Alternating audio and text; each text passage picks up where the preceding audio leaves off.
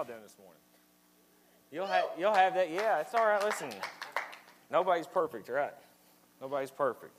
Hey, my name is Peyton, and I'm the lead pastor here at City Lights, and we're normal people, and so mistakes happen, and I often tell people this, that if you're looking for a perfect church, please don't come here. Please don't come here because you'll be sadly disappointed, and also, if you do find the perfect church, make sure that their pastor is not a unicorn, okay? So, as we get going this morning, again, my name is Peyton, the lead pastor at City Lights Church, and we're just so excited about what God's doing here at City Lights, a brand new church that just started, and so encouraged by all that God is doing and what we're doing this year in 2015. And I want to call your attention to a couple things real quick before we dive in today. We are currently working on building a new website. I think Heather mentioned that, citylightsac.org. So if you visit that, you're going to see some things that kind of look a little crazy. We're in the process of updating it. And this is what's going to be really cool is it's going to be more interactive. Starting last week, we are doing a current recording of the service. And so we're going to start a podcast for those of you who may miss a Sunday, or we got even several of our volunteers out this morning with the flu. You'll be able to go online and listen to that and check that out. So we're just really trying to take some steps up towards that. And I want to encourage you to visit us on the web, because also there's a calendar on there. And that's just going to show some things that we're going to start doing this month. I think Heather mentioned this during the announcements. You see January 25th, we've got that City Connection where we're going to have a free lunch, just hang out, get to know each other. So if you check that calendar out, you're just going to see some different things that are going on. We really want to start making a presence on the web. So I want to encourage you to check it out once or twice a week, citylightsac.org, and kind of see what's going on. And give us some time, be patient with us as you go to check that website out, because we are trying to make that top notch, but be sure to catch up with us there. Also, one last thing I want to share with you is that, man, we started back in September 7th, and many of you are here this morning, some are not, have been just generously giving to support City Lights, generously supporting to give City Lights, and we're so encouraged by what you did giving last year. We believe this is going to be a bigger year, but for those of you who would be interested in your 2014 giving statement, your contribution statement of record how much you gave for tax purposes or whatever, if you'll stop by that Next Steps table out there, there's a form, you just sign your name, and we'll mail you a copy of your contribution statement if you'd like to have that for tax purposes, and we keep track of that. So we just want you to know that we've got that on file if you need it for whatever purpose.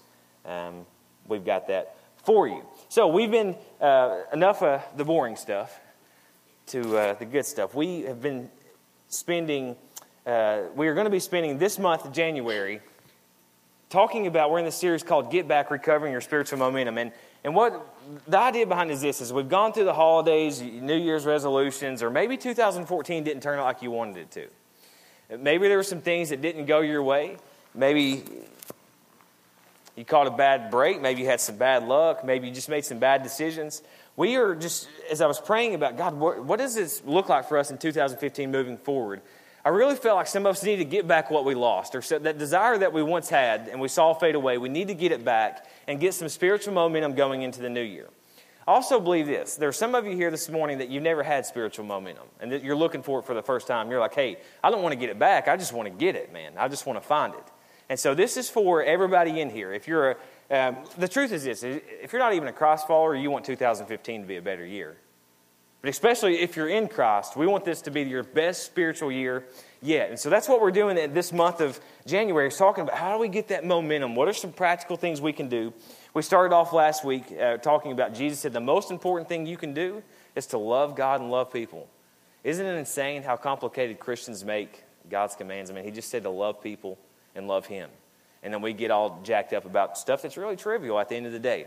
And I'm so excited about this morning to dive in. I really believe it's going to be a game changer for some people. It was a game changer for me as I was just preparing and thinking about it. And as I was preparing for this message, I had this thought come to mind. Did anybody buy any gifts for Christmas that required some assimilation, maybe for your kids or two of us, three of us? Okay. Well, here's the thing about that. I am a pretty patient guy, with stuff like that. But my wife and I, Ariel's her name, we've got a little girl, she'll be 3 years old tomorrow. And for Christmas, we bought her a huge 12 by 12 trampoline. I mean, like a big one, not like a little circle one. I'm talking like, oh, God, this is going to take forever to put together kind of trampoline. You know what I mean? And, of course, obviously, it was going to take some time, so like I couldn't do it Christmas Day, so I started a couple days before. And this box, I just, obviously, I'm not like the biggest guy in the world. And it wasn't like when I was 5 years old, I was like, God, when I grow up, I want to weigh 165 pounds and only be 5 foot 8 inches tall. People are like, you're so short. And I'm like, hey, God made me this way. It wasn't like I woke up and was like, hey, this is how big I want to be, God. But I believe God, knows what he's doing. The word says I'm fearfully and wonderfully made in all my glorious shortness and all that. But so there's this huge box. I'm telling you, it weighs probably like 250 pounds. It's a wonder I didn't go to the emergency room trying to get it out. But anyway, so I pull this box out. It's, it's huge. It's massive. It's daunting. It's intimidating. But it's for my little girl, and I'm ready to tackle the job. So I pull everything out. And, of course, there's like, about 713 pieces. And 700 of those are the springs that you got to put together. So I start putting the thing together, and like I'm doing pretty good. I've not even read the instructions. And because I'm kind of visualizing, I'm looking, I say, okay, that makes sense. I start putting everything together. And then like there's these, they call it A pole and a B pole. And I don't know why, because they basically look the exact same to me.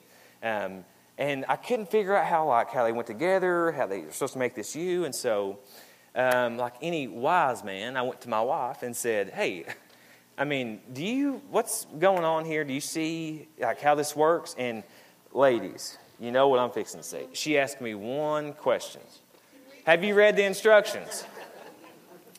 And of course, I said, real men don't read instructions, baby. But I had not read the instructions. And when I did, it made much more sense. However, even after reading the instructions, it's still kind of complicated, isn't it, sometimes? Like we've bought these little $5 gifts for our daughter, something crazy from Big Lots or Walmart, just to like pacifiers. We're going down the aisle. And like you get this instruction manual and you're like, good Lord, it don't take all that to put, a watermelon together. It's just crazy how hard they make it. But nonetheless, after I read these instructions, I was able to get the trampoline together. It took a little bit of time, but I was able to get it together. And I share that story to share this because there's something that we go through in this Christian life. There's so many things that we wonder about. How do we do this? How do we do that? And we've got an instruction manual. It's called the Bible. And we look at it at face value, and it means one thing. But if we go deeper, we look at it a little bit closer, it really gives us some answers to questions that we want to know. And so this morning we are talking about, basically we're in part 2 of this Get Back series and calling it the model prayer. On the back of your handout, you got a place to take notes. And I just want to encourage you to do that. And this is why. Not because I'm going to say anything that's just marvelous, but like I take my own notes. I've got 6 pages here, and some of you guys are wondering like, good Lord, he's going to be preaching all day. That's not true. I can get us out of here on time, I think. Hang with me, though. But just want to encourage you to take notes because you may hear something today. And I always say this. It happens to me. I hear a song on the radio or somebody says something later on in the week, and it just makes sense to me. And so I don't know why you wouldn't want to come and just grasp what you can. But we're talking about the model prayer this morning. And for me, I've had these incredible events happen through prayer for me. I want to share 2 of them with you through prayer. The first one was on January 21st, 2009, around midnight in my driveway. That's how positive and sure I am of the moment. I just really cried out to God and said, God, I need you.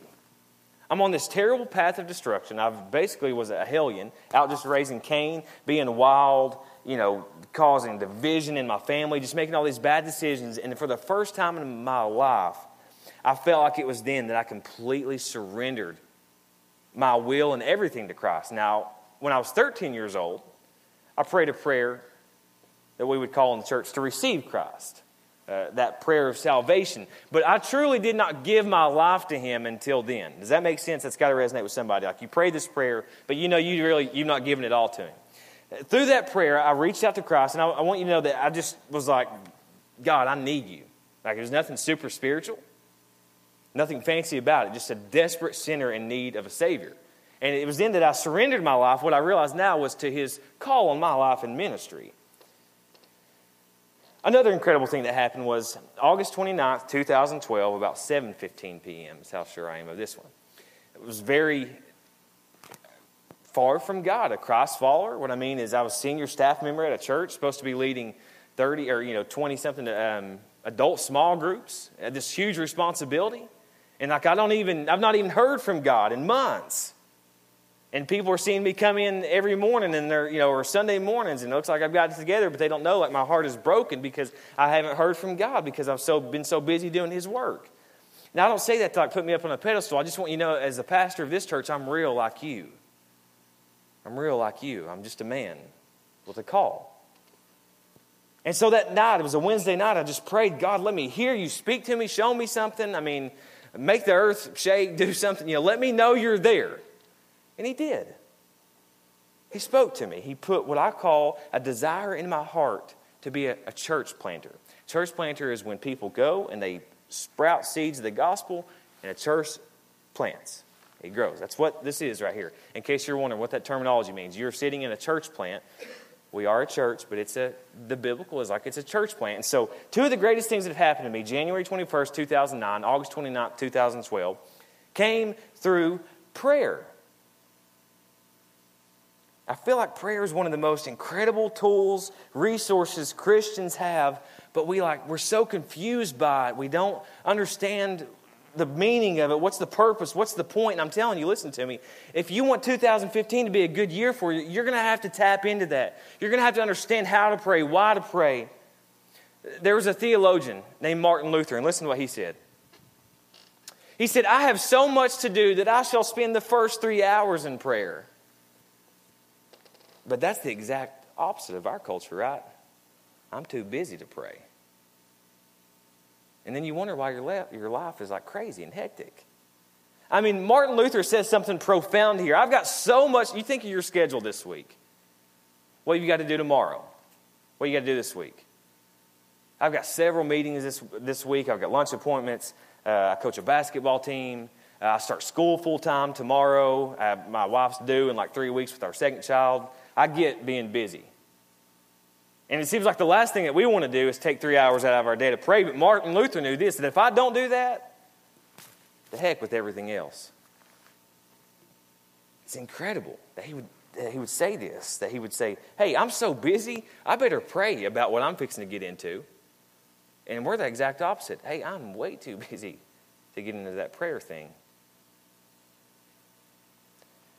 I don't mean to be sarcastic with this, but maybe some of you, all praying is like a 30-second, like little snippet of an interaction with God before you pray or before you eat. And I say this, and I do kind of mean to be sarcastic, but like I don't want to hurt anybody's feelings. But it's so crazy, like we just say these crazy prayers, like before we eat. We are eating like this nasty bowl of rice and beans from the Mexican restaurant that tastes wonderful, but then we're like, God, please bless this food to nourishment of my body. And I'm just thinking, hey, you better ask God to make sure you're near a restroom in about an hour instead of asking Him to bless it. Let's just get practical, okay? Let's just be honest about these things here. It's not just something, it's not a 30-second, God bless this food to nourishment of my body before you eat. It's like a way of life, prayer is.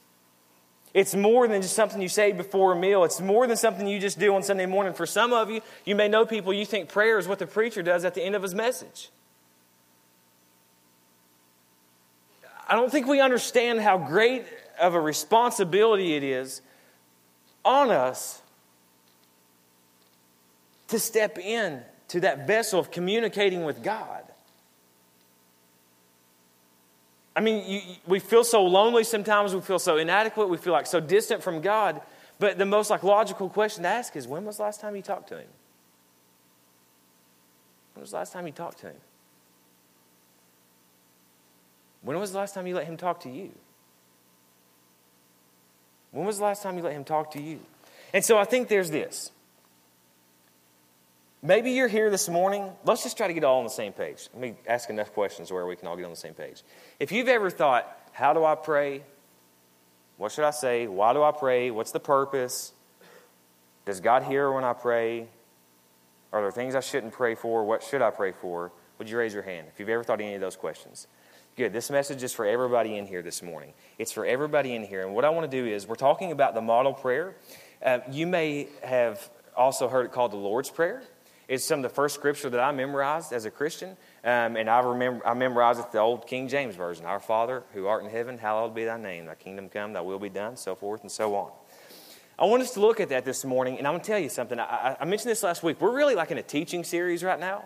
And so if you're not interested in really making this a good year, if you're not really interested in going too deep into Scripture, might not be like, your favorite message ever. Okay? So what I need you to do is, I need you to hang with me, because what we're going to do is we're going to go really deep. We're going to look at this prayer. We're going to unpack it like verse by verse. What is Jesus saying here? And there's a couple things we're going to look at. We're going to look at the prayer itself. We're going to unpack like what Jesus is saying here. But we're also simultaneously going to look at the structure of the prayer.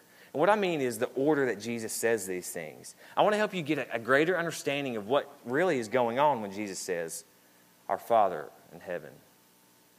But before we dive into that, I want to read a couple scriptures before then to let you understand and to help you understand the context of how Jesus sets this prayer up. And listen, how would you all feel? This is so funny. I can't believe I'm going to say this. But how would you all feel if you came to church and like right here in just a minute, I just pulled a chair out and took a nap and started sleeping? That'd be pretty crappy, wouldn't it? Some of y'all do that to me on Sunday. So don't listen. You don't want me sleeping, so don't y'all fall asleep, okay? Imagine how that feels. So I want to set this up, reading a couple scriptures before then. I think this is going to be a game changer for somebody today. You're going to tap into something that's going to change your life forever today if you want it to. If you want it to, it can. If you want to learn something more, if you want to understand God's Word a little bit deeper, then hang with me just for the next little bit. Be open to God speaking. Be open to what He's teaching. So if you have a Bible, we're going to be in Matthew chapter 6. I'd like for you to open it there. If you have a phone, your Bible on your phone, you can turn it on. If you don't have a Bible, we're going to have it up on the screen, so don't you worry about it. Also, if you don't have a Bible, we've got free Bibles out at our Next Steps table. If you walk out of here, and the table's on the left, and we want you to have it, really. Please take one. There's several of them out there, and it's not awkward. We have them for people that don't have them. There was one time in my life I didn't have a Bible. You got to get it from somewhere, so please take one. So we're in Matthew chapter 6. We're talking today about the model prayer, and before we get to it, Jesus says these remarkable statements about praying. I think this is going to be a game changer for some of you. We're in Matthew chapter 6, verse 5. Jesus says, look, when you pray, listen, don't be like the hypocrites who love to pray publicly on street corners and in the synagogues where everyone can see them. He says, I tell you the truth.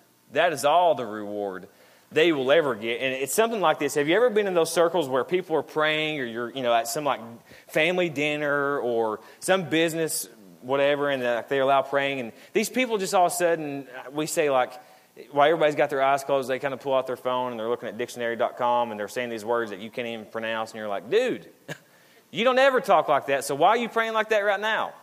I mean, you don't even know what that word just means. You had to like pronounce every single syllable just to be able to get the word out. And Jesus says, look, when you pray, he says, don't be like the hypocrites who just stand out on the street corners or want to pray publicly and gain all this attention because of their big terminology or the vernacular they use.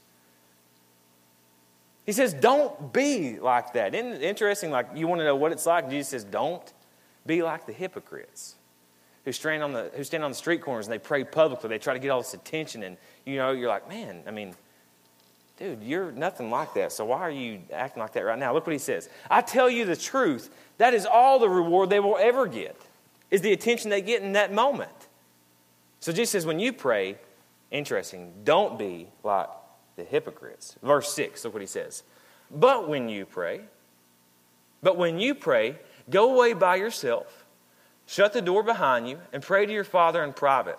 Then your Father who sees everything will reward you. Now, I want to make sure that there's not this conflicting understanding of, Jesus is not saying don't pray publicly.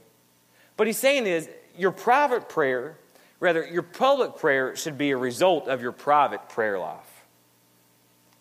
Some translations say, go pray in secret to the Father who sees in secret. The NLT says it like, who sees everything. And the idea there is, it's really just about you and God. Your prayer life. I mean, there's a time to pray publicly. There's a time to intercede and pray for other people. But it's just really about you coming before God.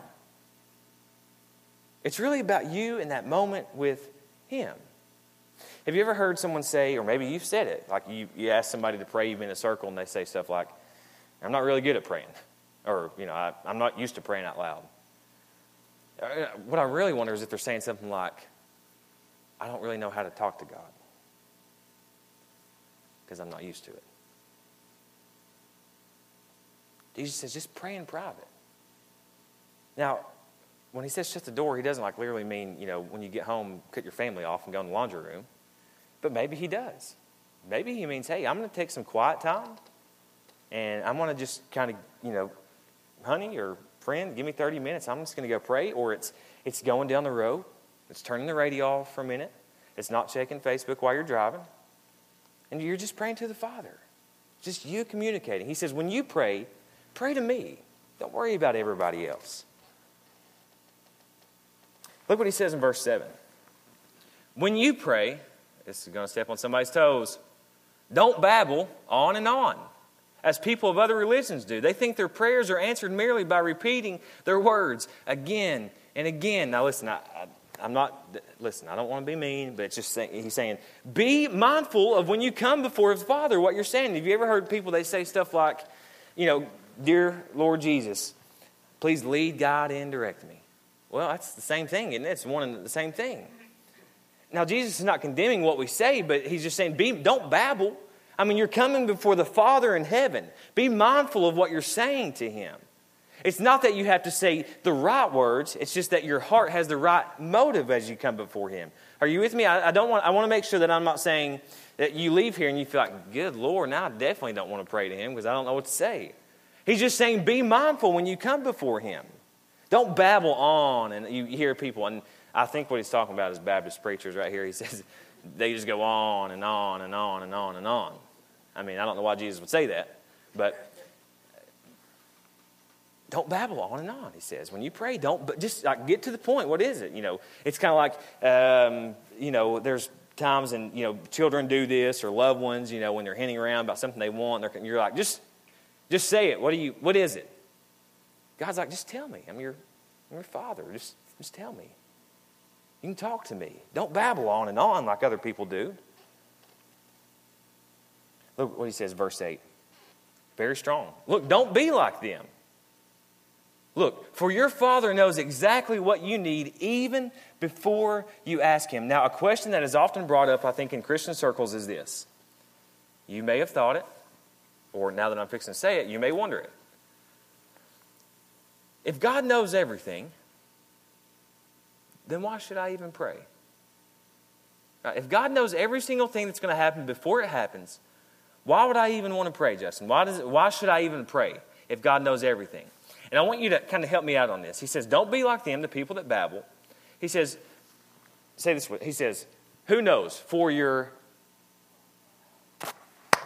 We're recording that, so those who will be listening to this podcast next week, that was about 2.5 people that answered with me. Listen, we're live, folks. This is your opportunity to shine, okay? Don't be like them, for your Father knows. So why should you pray? Because you don't know. It's about him. Your Father knows, not you. Yeah, he knows everything, but if you want to understand what he knows, Glenda, what his will is, what he wants for you, should you take that job? Should you go back to school? You got to pray because the Father knows, not you. And what happens is when you bring this petition or request before God, you know that he already knows, but you don't. When he reveals it to you, is why you pray, so you can understand who he is. We pray because God knows, not us. We pray because God knows, not us. He knows everything. Basically, we know nothing. But he will tell us everything if we will come to him with something. So we pray because God knows, we don't.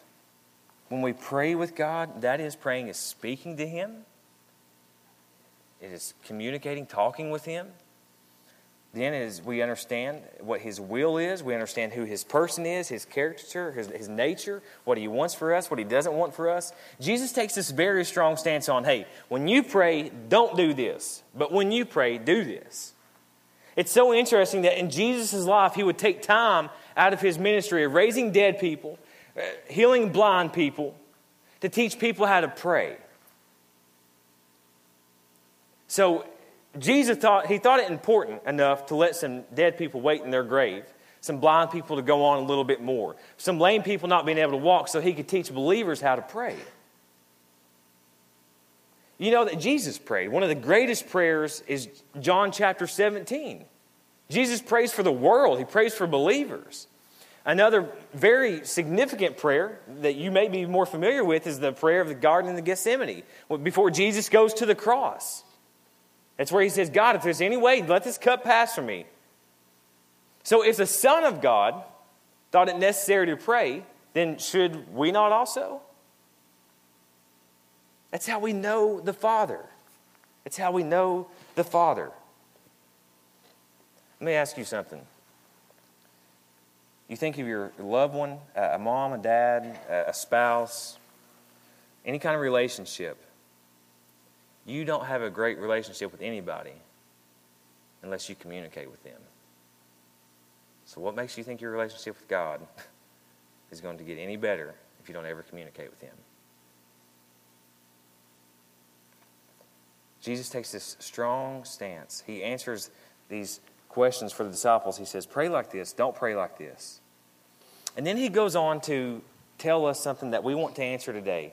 How do we pray? What is prayer? What's the purpose of it? And I'm telling you, we're fixing to take off really quick right here. So I need you to hang with me and let God speak to you through His Scripture. Jesus just gives these contrasts. You do this, you don't do that. And then He says something remarkable. And this is going to be a game changer for us. I want you to hang with me because we're going to go fast. In verse 9a, which is the first part, He says this. This then, after telling them don't do all this, this is how you should pray. Other translations say He said this. Pray like this. It's like you want to know, how do you pray? What's the purpose? What's the point of it? What do I say? What can I say? What should I not say? What does it accomplish? Jesus is fixing to give us the answers. This is our trampoline instruction manual right here. This, then, is how you should pray. Now, what I want to do is I want to break this up into two sections, okay? This is kind of a teaching series, so it's kind of a studious message. You're going to have to hang with me. The first section I want to call Global Adoration. If you're taking notes, Global Adoration. Global Adoration. So, verse 9 continued. We're going to look in two sections. First part's Global Adoration. He says this. This then is how you should pray. Our Father in heaven, hallowed be your name. Now, listen, we're going to just get very meticulous and kind of just break some stuff down. So it's like either going to go over your head or into your heart or under your feet while you take a nap. So please let this go into your heart. And if you're tired, just do like they used to make you do in elementary school. Go to the back of the wall and please stand up. Okay. So Jesus says, our Father. Remember, Jesus is talking to, listen, if you've heard me say this once, you've heard it 1,000 times. Context is so important when you read Scripture. What's going on before, what's going on after, what's the setting, what's the culture like. Jesus is talking to believers. He says, our Father. It's also so interesting. Listen, there's a good chance I'm going to be like a rabbit just kind of going everywhere. So please either hang with me or don't make fun of me publicly, okay? He says, this is how you should pray, our Father. So Jesus is talking to individuals, and he starts off, he uses this plural pronoun, our Father. Jesus is letting you know right away that it really is about you and communicating with God, but you also ought to have a heart for everybody else when you pray. There's nothing wrong with coming to God and saying, God, I need, please help me, forgive me. But he's saying that we should care for all of humanity. So the context is Jesus is talking to believers here. So it's important that we understand that our Father is something that only children can call Him. Only children of God can call Him Father. So then I think a logical question, a good diagnostic question is, who is a child of God? More so, who then can pray, our Father? Hang with me. This is John chapter 1, verse 12. It says, but all who believed and accepted Him. Listen, it's two parts. You got to believe, Dustin, and you have to accept, because even the devil believes in Jesus. Right? That's not enough for you just to believe. Yeah, I believe in God. Well, good. So do the demons. Matter of fact, in Mark, they called Him the Holy One. So it's not enough to believe. You must believe Him and accept Him. And look, those who do God gives. He gave the right to become a child of God. A generic argument, I do mean generic, brought up is that if God is the creator of all humanity, is he not the father of all? Well, no. And let me explain. Yes, God is the creator of the world, but he's not the father of all. The scriptures just say you must believe and accept him. Let me break it down just elementary. I have a biological father. Well, he's deceased now. His name was Steve Wills. Literally, he helped create me, but he was absent my whole life. So, yeah, he created me, but Jeff, he wasn't my father. Does that make sense? Okay, some of you got it. Okay. He helped create me, but he wasn't my father. I mean, listen, we're going to break down what that word father means, and that's going to show you even a little bit more. But just because God created the world does not mean that he is the father of every single person. Because the scriptures say you must accept and believe him to be a child of God. You want a little bit further proof? This is going to kind of hurt somebody. John 9:31 says this, that we know that God doesn't listen to sinners. But he is ready, however, to hear those who worship him and do his will. Now, let me just make sure you understand this here. When it says sinners there, it doesn't mean like you and I are sinners. I mean, I hate to be the bearer of bad news if you walked in here and thought everything was good, but newsflash, we're all sinners. So he's not literally saying those who sin. What he's talking about is those who remain in sin, who are far from God. So it can be said like this. We know that God doesn't listen to those who don't believe and accept him. However, Christian, he is ready to hear those. Aren't you? Like, that word ready, I'm getting fired up, man. If I had some wings, I'd take off like Red Bull right now. He is ready. That is with anticipating. God loves you. He desires you. He's ready. He is ready. He's willing. He's waiting. So then, take us back to verse 9. Our Father. God is only active in the prayers of his children. Some of you could be wondering this, so I'll go ahead and address it. For further reference, you can write down Isaiah 59:2. God does not address the prayers of those who do not believe and accept him. I know that's strong truth.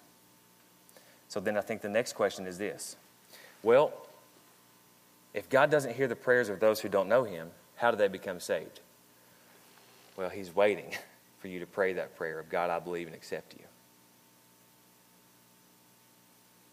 So our Father, you can only, I'm telling you, we're going deep. Listen, we're in the first two words. We've got a minute to go, but I'm going to take us fast, okay? Our Father, you can only call on him if you are a child of God. Now, this word Father in the Greek translates to a word called Abba in the Aramaic. New Testament is written in Greek. I know everybody's like, whoa, what? The New Testament's written in Greek. The word Father translates in Aramaic, which is the language that Jesus spoke, to a word called Abba. If you recall on the cross, Jesus cried out, Abba. Why have you forsaken me?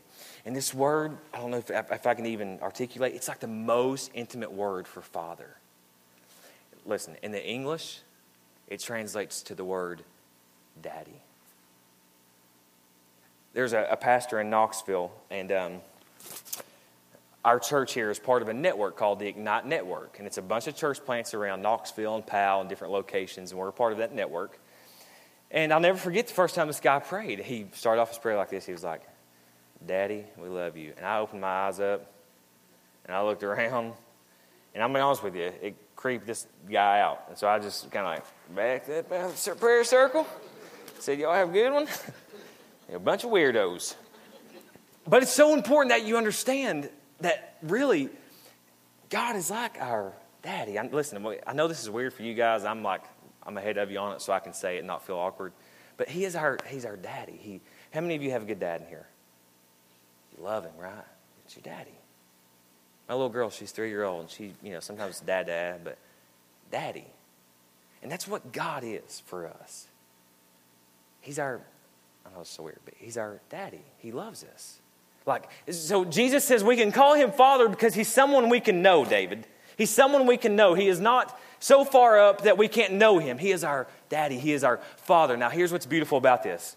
He says, our Father in heaven. So there's like this contrast of our daddy, someone who loves us, who we can know, who is loving and gracious and kind and merciful. Yet on the same token, he's in heaven. He's the King of kings. He's the Lord of lords. He's clothed in righteousness. He's majestic. He's holy.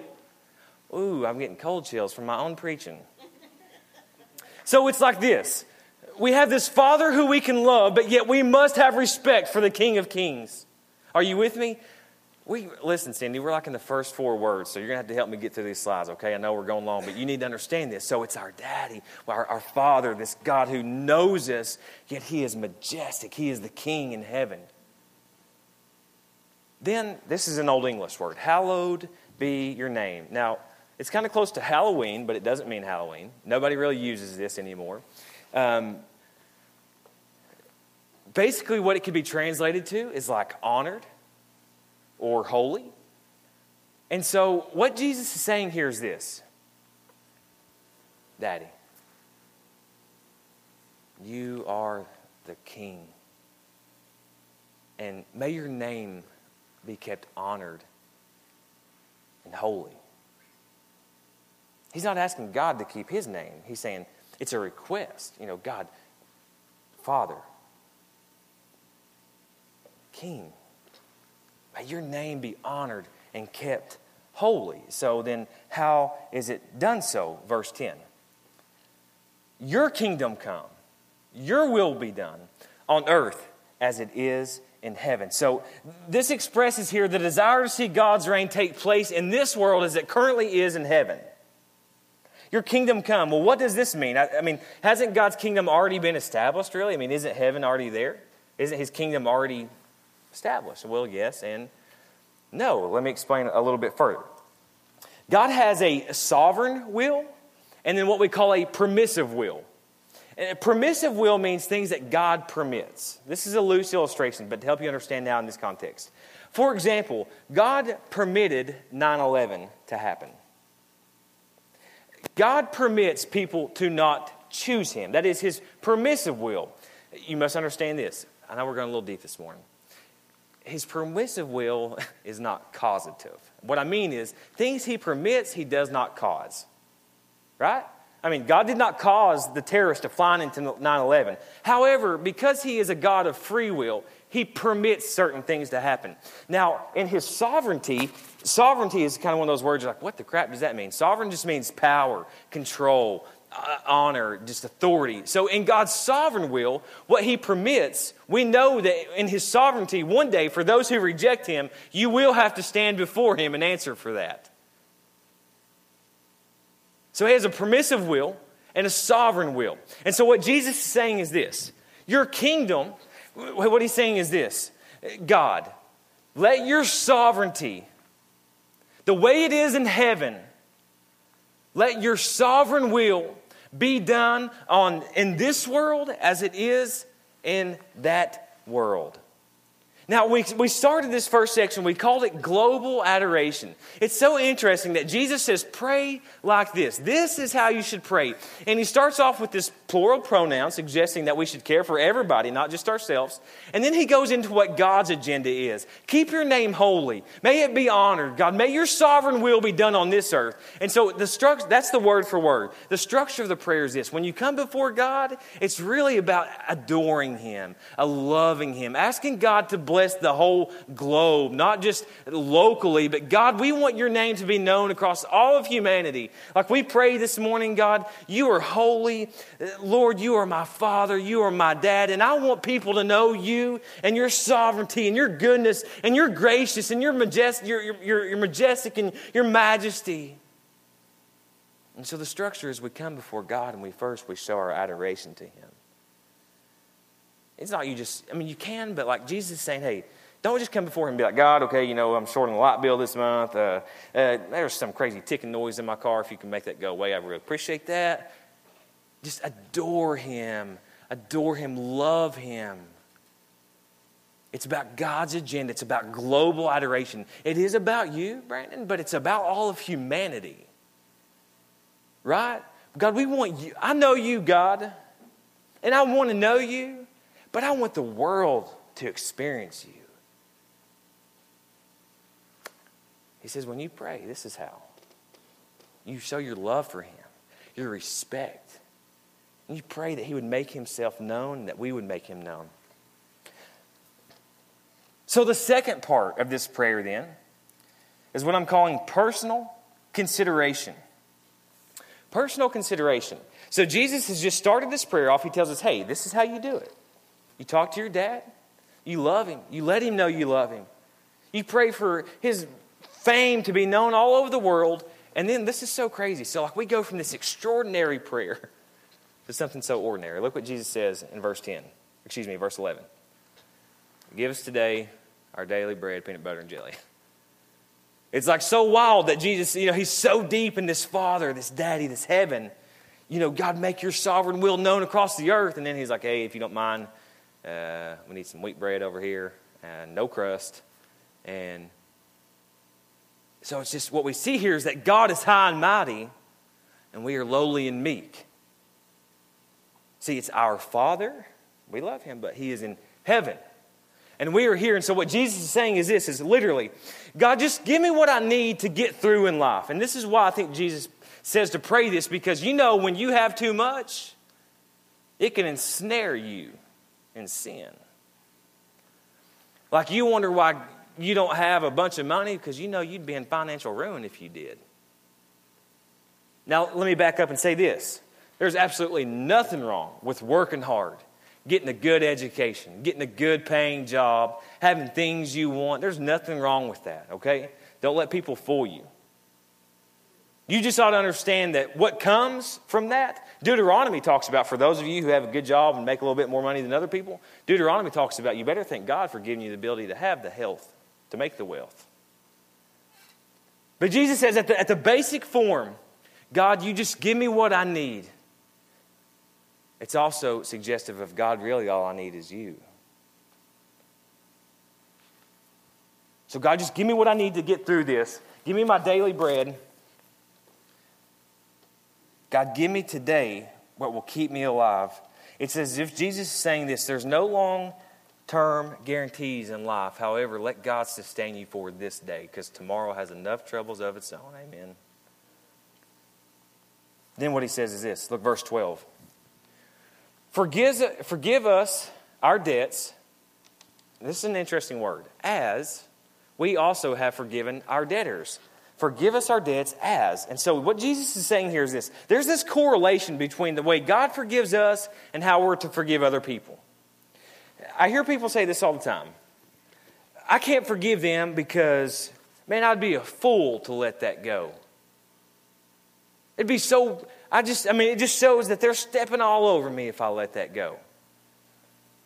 But then what you do in ignorance, what I do in ignorance, is we take that mentality before our daddy in heaven and ask him to be foolish and ignorant and forgive something that he shouldn't. But aren't you glad God's not like that?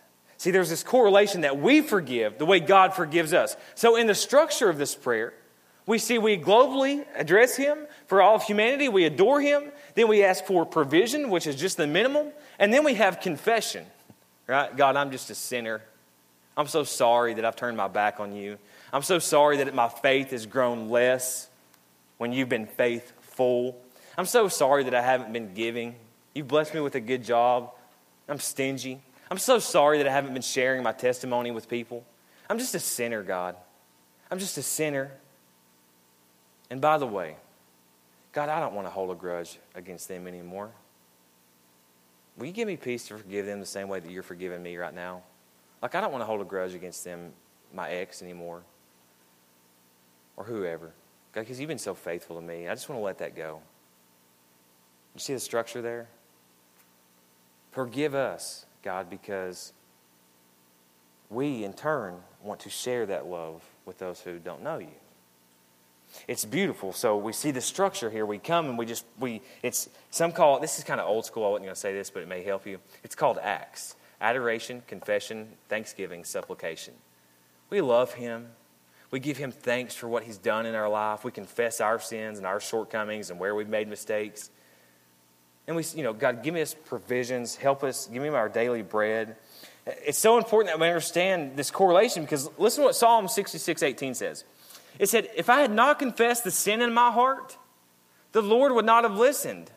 And so the idea is this, is like you want to hold all these grudges and bitterness against these people that do something to you, and then you take that before God, and like you're not even clear enough to hear what he's saying because the rage and resentment is built up. The psalmist said this, if I had not confessed the sin in my heart, the Lord would not have listened.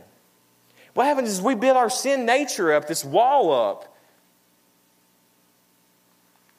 And then it's hard for God to hear us because we don't even get to him because the sin's so built up.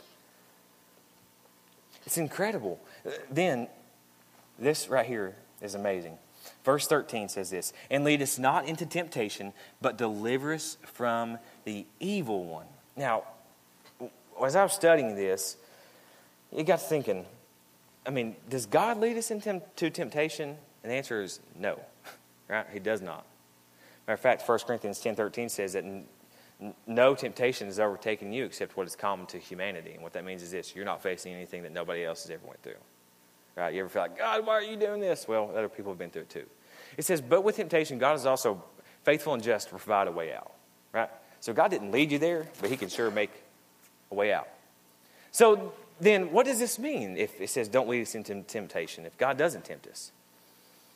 Let's look at it like this. There are two types of experiences in life. You can change the words, but basically there's a pleasant experience, and then there's painful experiences, right? Things I enjoy and things that stink. And so every experience is a test from God. But every experience is a temptation from Satan. Example. You have a pleasant experience of you just took this new job, you stepped out in faith, now you have benefits, making decent money, you got a great schedule. The test is this. Do you acknowledge and thank God for giving you that? Or the temptation is, I didn't need God. I got this my own self. This pleasant experience is a test. Are you going to thank God and acknowledge, hey, you gave me the health to work today? Or the Satan tries to tempt us and say, dude, you didn't need him. You did this yourself. Flip side, a painful experience. You lose a loved one, a child, a relationship breaks. The test from God is, do you trust me to make this right? Do you trust that I can fix this? The temptation from Jesus is you blame God. Or excuse me, the temptation from Satan is that you blame God. You curse him. I can see, like most of you get this, and this should be liberating for you. I can tell by, you do know like preaching is two ways. Like I can tell when you're drifting thinking about Waffle House, and I can tell when you're with me. And most of you are with me right now. We're fixing to land this. So then it's this. When he says, and lead us not into temptation. What Jesus is really saying, it could be said something like this right here. In every test of life, deliver me from the evil one. Don't let me become ensnared by his deception. God, in the test of life, deliver me from the enemy's temptations. I want to give you glory. In the good times and the bad, don't let me become ensnared by his deception. So it's so amazing that Jesus takes the time out of his life, out of his ministry of raising dead people to teach us how to pray. He says, this then is how you pray. Global adoration. Daddy, you're holy. You're God. You're my Father. And God, I just want your will to be done here right now like it is in heaven. I want my family to know you. God, I want to know you, but I want this community to know you. God, I want my coworkers to know you. I want my children to know you. And God, I want it to be done in heaven the same way here on earth. And by the way, God, I don't really need much. But if you could just keep me healthy to make it through work. God, you know I've got a family, and I'm okay that I'm not rich, but give me the health to work a little overtime, God. Just provide for me. And God, also, I just want you to know that I'm so sorry for where I fall short of your standard for me. I've turned my back on you. I've given up on believing that you can change things. And by the way, God, I want to forgive them for what they did to me, because your grace is enough. So I'm not going to hold that grudge anymore, Lord. And I want to just extend that forgiveness to them the same way you have me. And then one last thing, God. I've got a lot going on right now. But would you just protect me from the enemy? Would you just keep my family safe and protect me and protect them? And that's really all I need, God. And I just want to know you. Jesus says, Daddy, you're Lord. This morning, maybe you've never even cried out to Him. Maybe you can't get something back because you're still looking for it for the first time, and you know it. And like maybe you're sitting here and you would say, hey, I thought I made this commitment years ago, but man, now that I see that it's so much more than just reciting something, I want to know Him. Maybe you're here this morning and you would say, this is the missing piece in my relationship. I attend church. I'm faithful. I study my Bible every now and then. And I even tell people I'm a Christian. But God, I'm sorry I've not been talking to you like this. I'm sorry.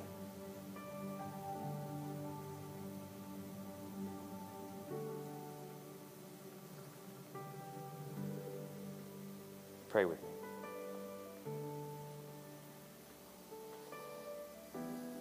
So our Father, our loving, kind, and gracious Daddy, we acknowledge that you and you alone are Lord. You are holy and you are righteous and you are just. You are merciful, you are patient, you are long-suffering, and you are our Father. And God, not only do we admit our need for you, but God, we acknowledge the world's desperation without you. Moreover, those of us who sit in this room, God, teach us to pray. Show us. Give us confidence that we can just come before you, God, and that we're just to be mindful that we don't have to say the right words, God, that we just come with you with the right motives. And we see this, that we just adore you, God, and that we're not so concerned just for ourselves, but our brothers and sisters in Christ and those that don't know you. And then, God, what we need now, the provision we need is for your Spirit to just come down and speak to us. Let us feel your presence.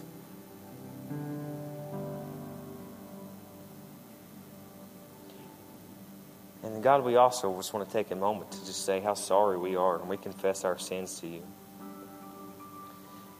Maybe you're here this morning and this is the first time you would confess your sins to Him and acknowledge your need for Him. And God, we want you to know that we need your forgiveness. And in the same token, God, to help us to show that love to those who we have a burden against, who we're holding grudges against. And Father, this morning, let this test of hearing your word proclaimed bring glory to your name.